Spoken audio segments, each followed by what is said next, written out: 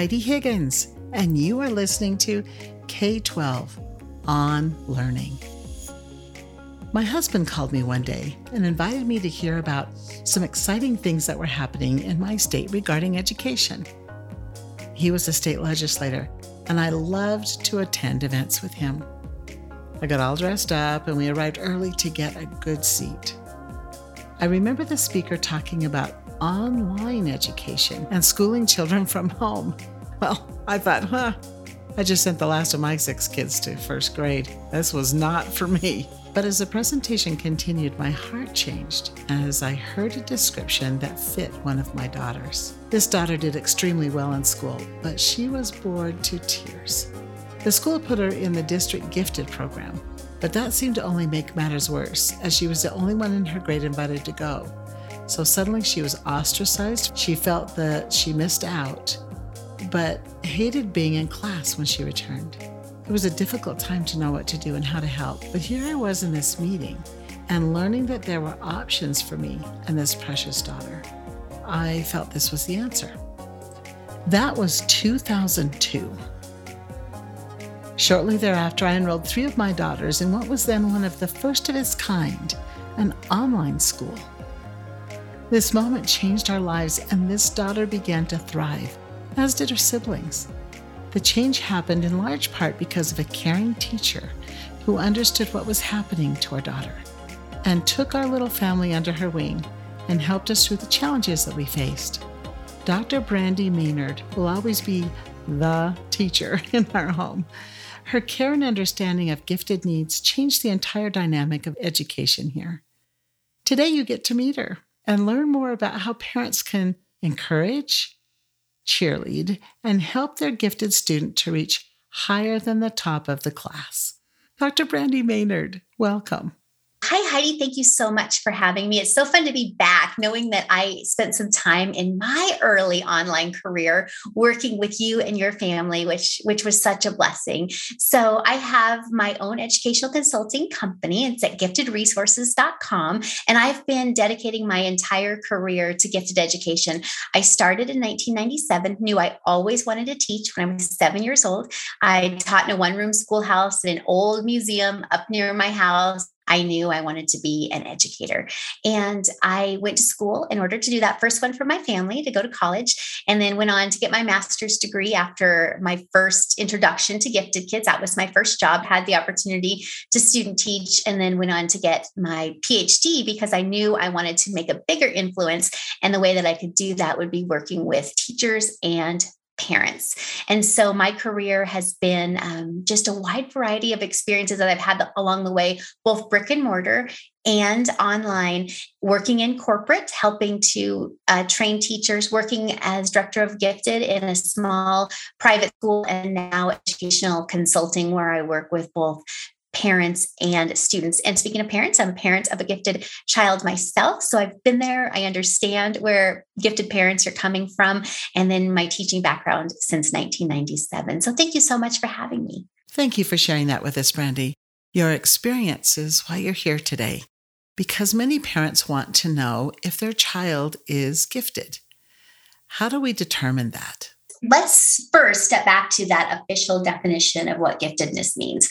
And so kids can be gifted in different ways. So they can have general academic ability. So these are your kids that are gifted, well-rounded, textbook gifted kids. They may be reading young. They may be gifted in math and science and kind of all areas you see that giftedness. What I found in my experience in working with thousands is that oftentimes that oldest child, you may have experienced this too, looks like a textbook gifted child.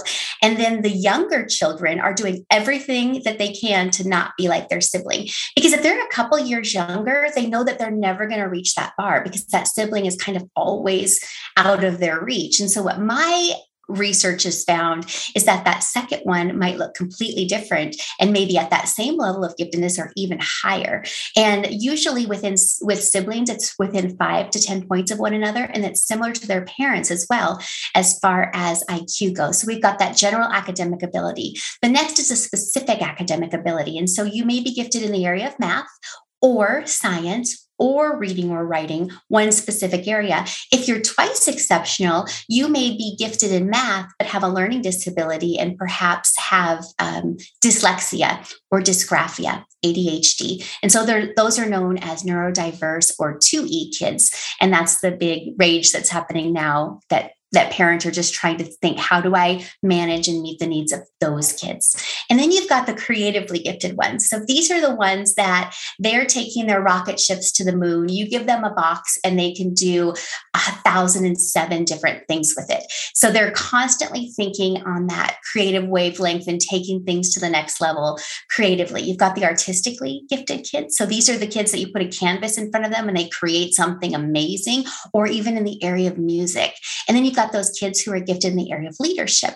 And so these are the kids that are gathering people together. They are maybe creating social movements. I've got a little girl, she's 16, I'm working with now, that is leading a social media channel on water conservation and helping animals on the earth. So now they have the tools, these kids, to actually do things that grown-ups would be able to do. And they can look like grownups as well. So they can get into niche forums and be connecting with people at an adult level and having those conversations when they're 12, 13, and 14, because the tools are available to them now where they couldn't be before. One of the interesting things, Heidi, is that with gifted kids, obviously they're outside of the norm. So you've got your bell curve. With special ed, you've got, one side of the bell curve. With gifted, you've got the other side of the bell curve. So it's outside of the norm. So if you're in a classroom situation, it's the kids, not necessarily the top group, but the kids that are beyond the group. Great sense of humor. They think differently, complex problems. The interesting thing in families, though, is sometimes they don't get identified. So you may bring to a family member, I've done this before. I think your child is gifted, but everybody in the family is gifted. And this child is not different than anybody else in the family. So they see everyone on that gifted range and think, my child's not any different than anybody else. But if they were part of the general population, they would realize that they were in that 10% on the far side of the bell curve. And then you've got Dabrowski. And Dabrowski says that gifted kids can have overexcitability. So these are heightened sensitivity. So some of the things that parents might see when they're babies are kids who don't sleep much. And so this is the psychomotor overexcitability. So these are the kids that are always awake, they're alert, they're crawling, they're constantly, using their body to explore their area. They're always on the go.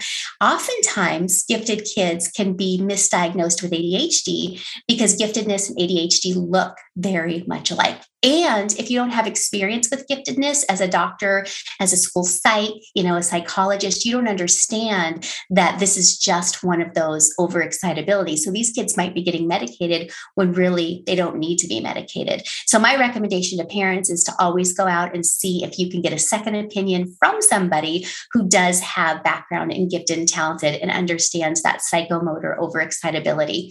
There's a sensual overexcitability that Dabrowski talks about. And these are the kids when they're babies, they will cry hysterically because they have to sit inside of a wet diaper.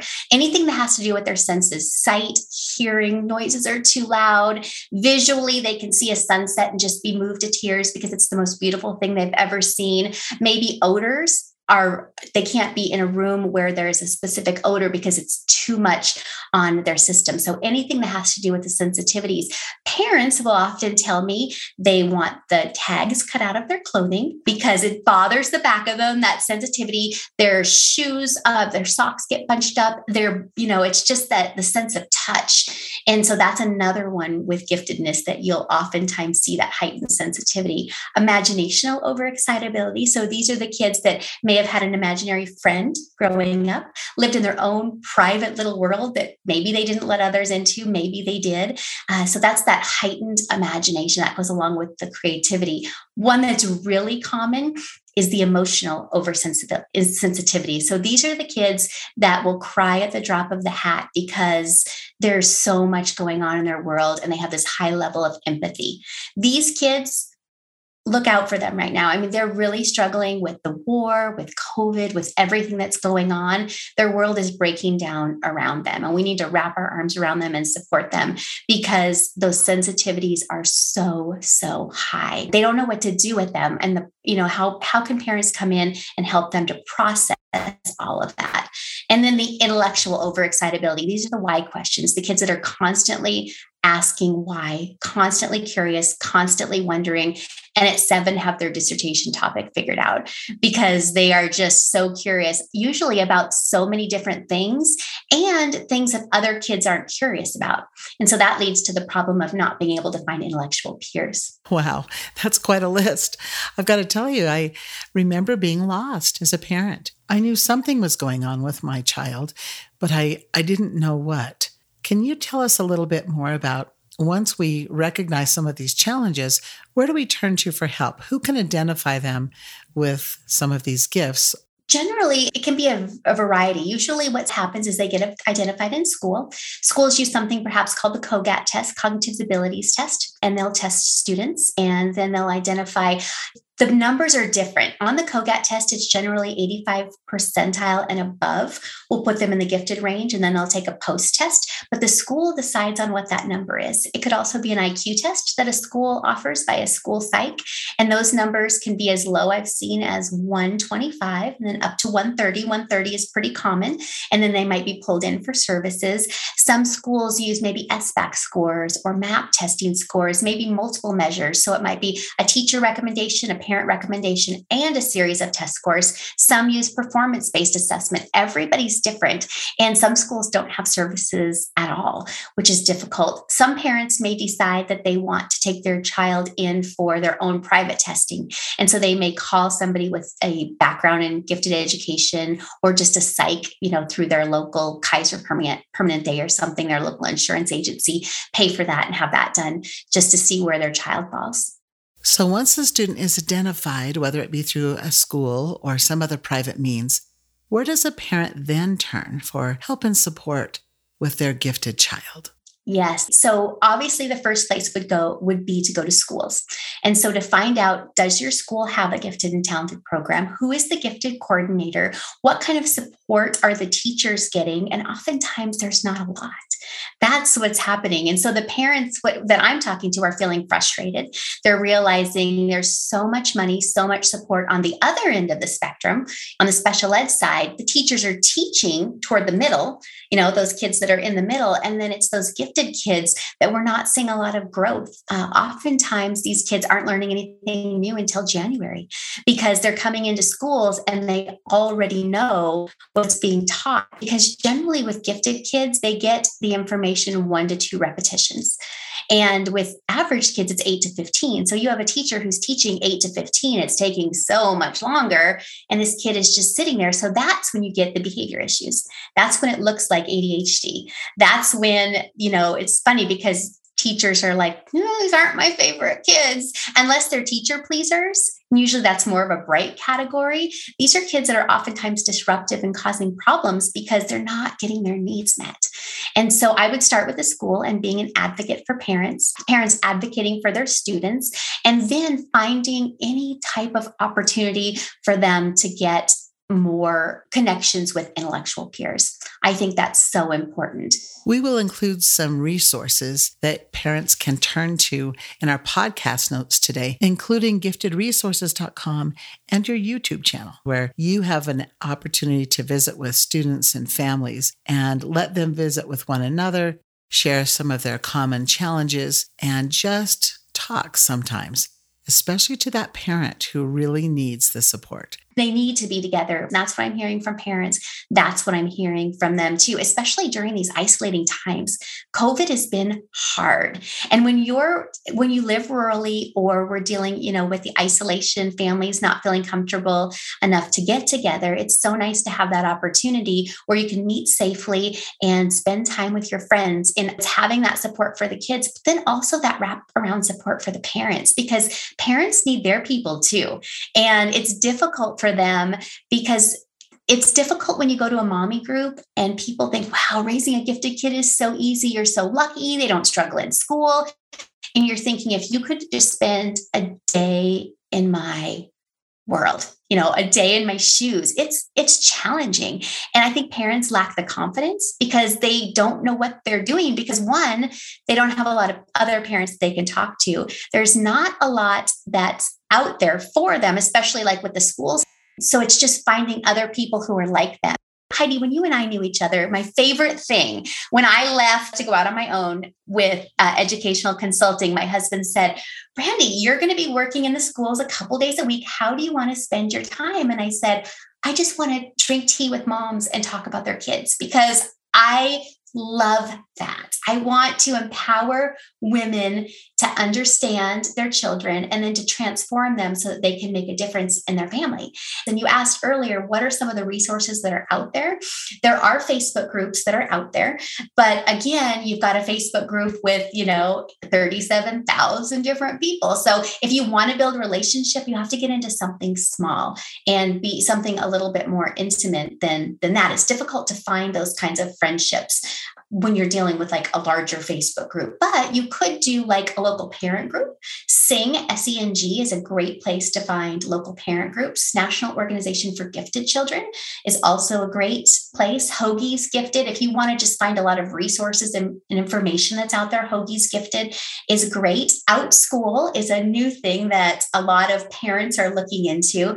And my classes, my friendship groups are similar to OutSchool. And OutSchool is just a plethora of different people. And this is gifted kids that are grouped by similar age, and they're all gifted. And so it's that intellectual peer, because that's where they feel like they're isolated when they don't have anyone who gets them, and they need to find somebody who gets them. So those are just some resources off the top of my head. The last one is, and I'll give you these resources that you can have for your show notes, Heidi, but I have a gifted channel on YouTube, and it's a free gifted channel, obviously, for parents. And it's all sorts of tips, tricks, strategies. A lot of the things that I'm talking about in this video, for some parents or podcast, for some, it might be the first time they've ever heard it.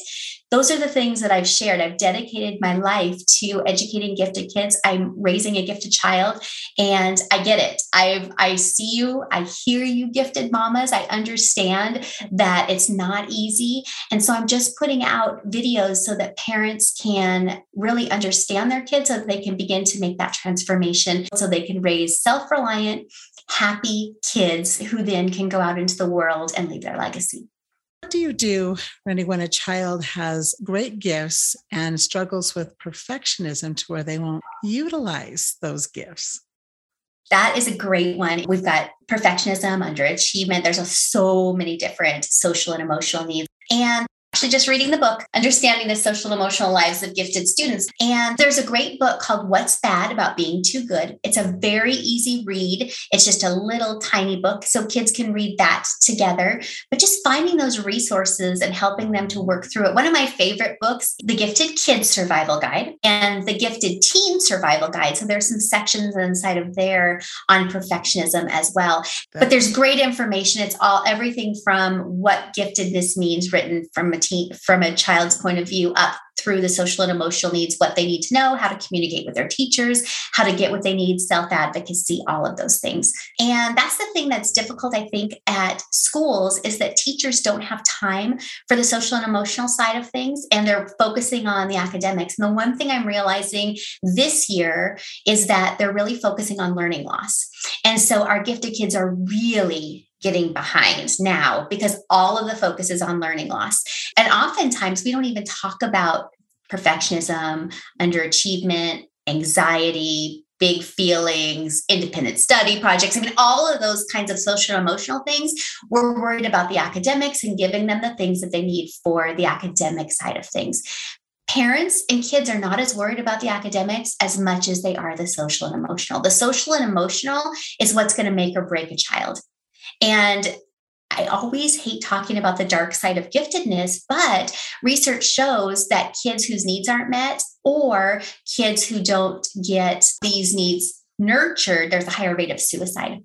There's a higher rate of dropout. all of the darkness once they get a little bit older is really challenging for them. And so getting them on the right path and finding who they can talk to. One of my favorite books for finding books for gifted kids is called Some of My Best Friends Are Books, Guiding the Gifted Reader.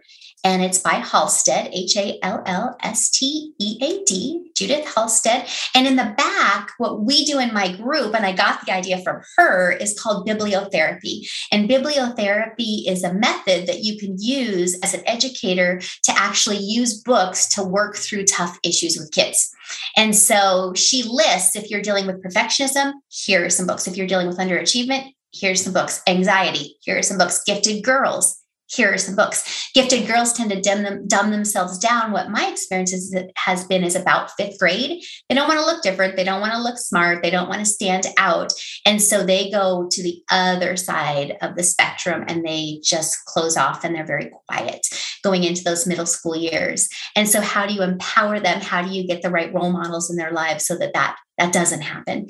And it's just knowing all of those things. And, like I said, I've been doing it for 25 years and I just want to step alongside parents and help them as they're walking this journey because it's not easy. Well, Dr. Brandy Maynard, thank you for joining us today. It's always wonderful to hear your voice. Thanks for sharing some insights into what gifted and talented students face and the challenges that their families have. Thanks again for being here. Thank you.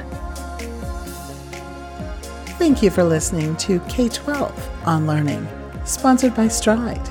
To learn more about online public schools powered by Stride K-12, our Stride Career Prep programs that foster lifelong learning, or any of our private school or individual course offerings, please go to stridelearning.com or k12.com. Remember to subscribe to this podcast and feel free to leave us a good review. We hope you'll join us next time for K-12 on Learning.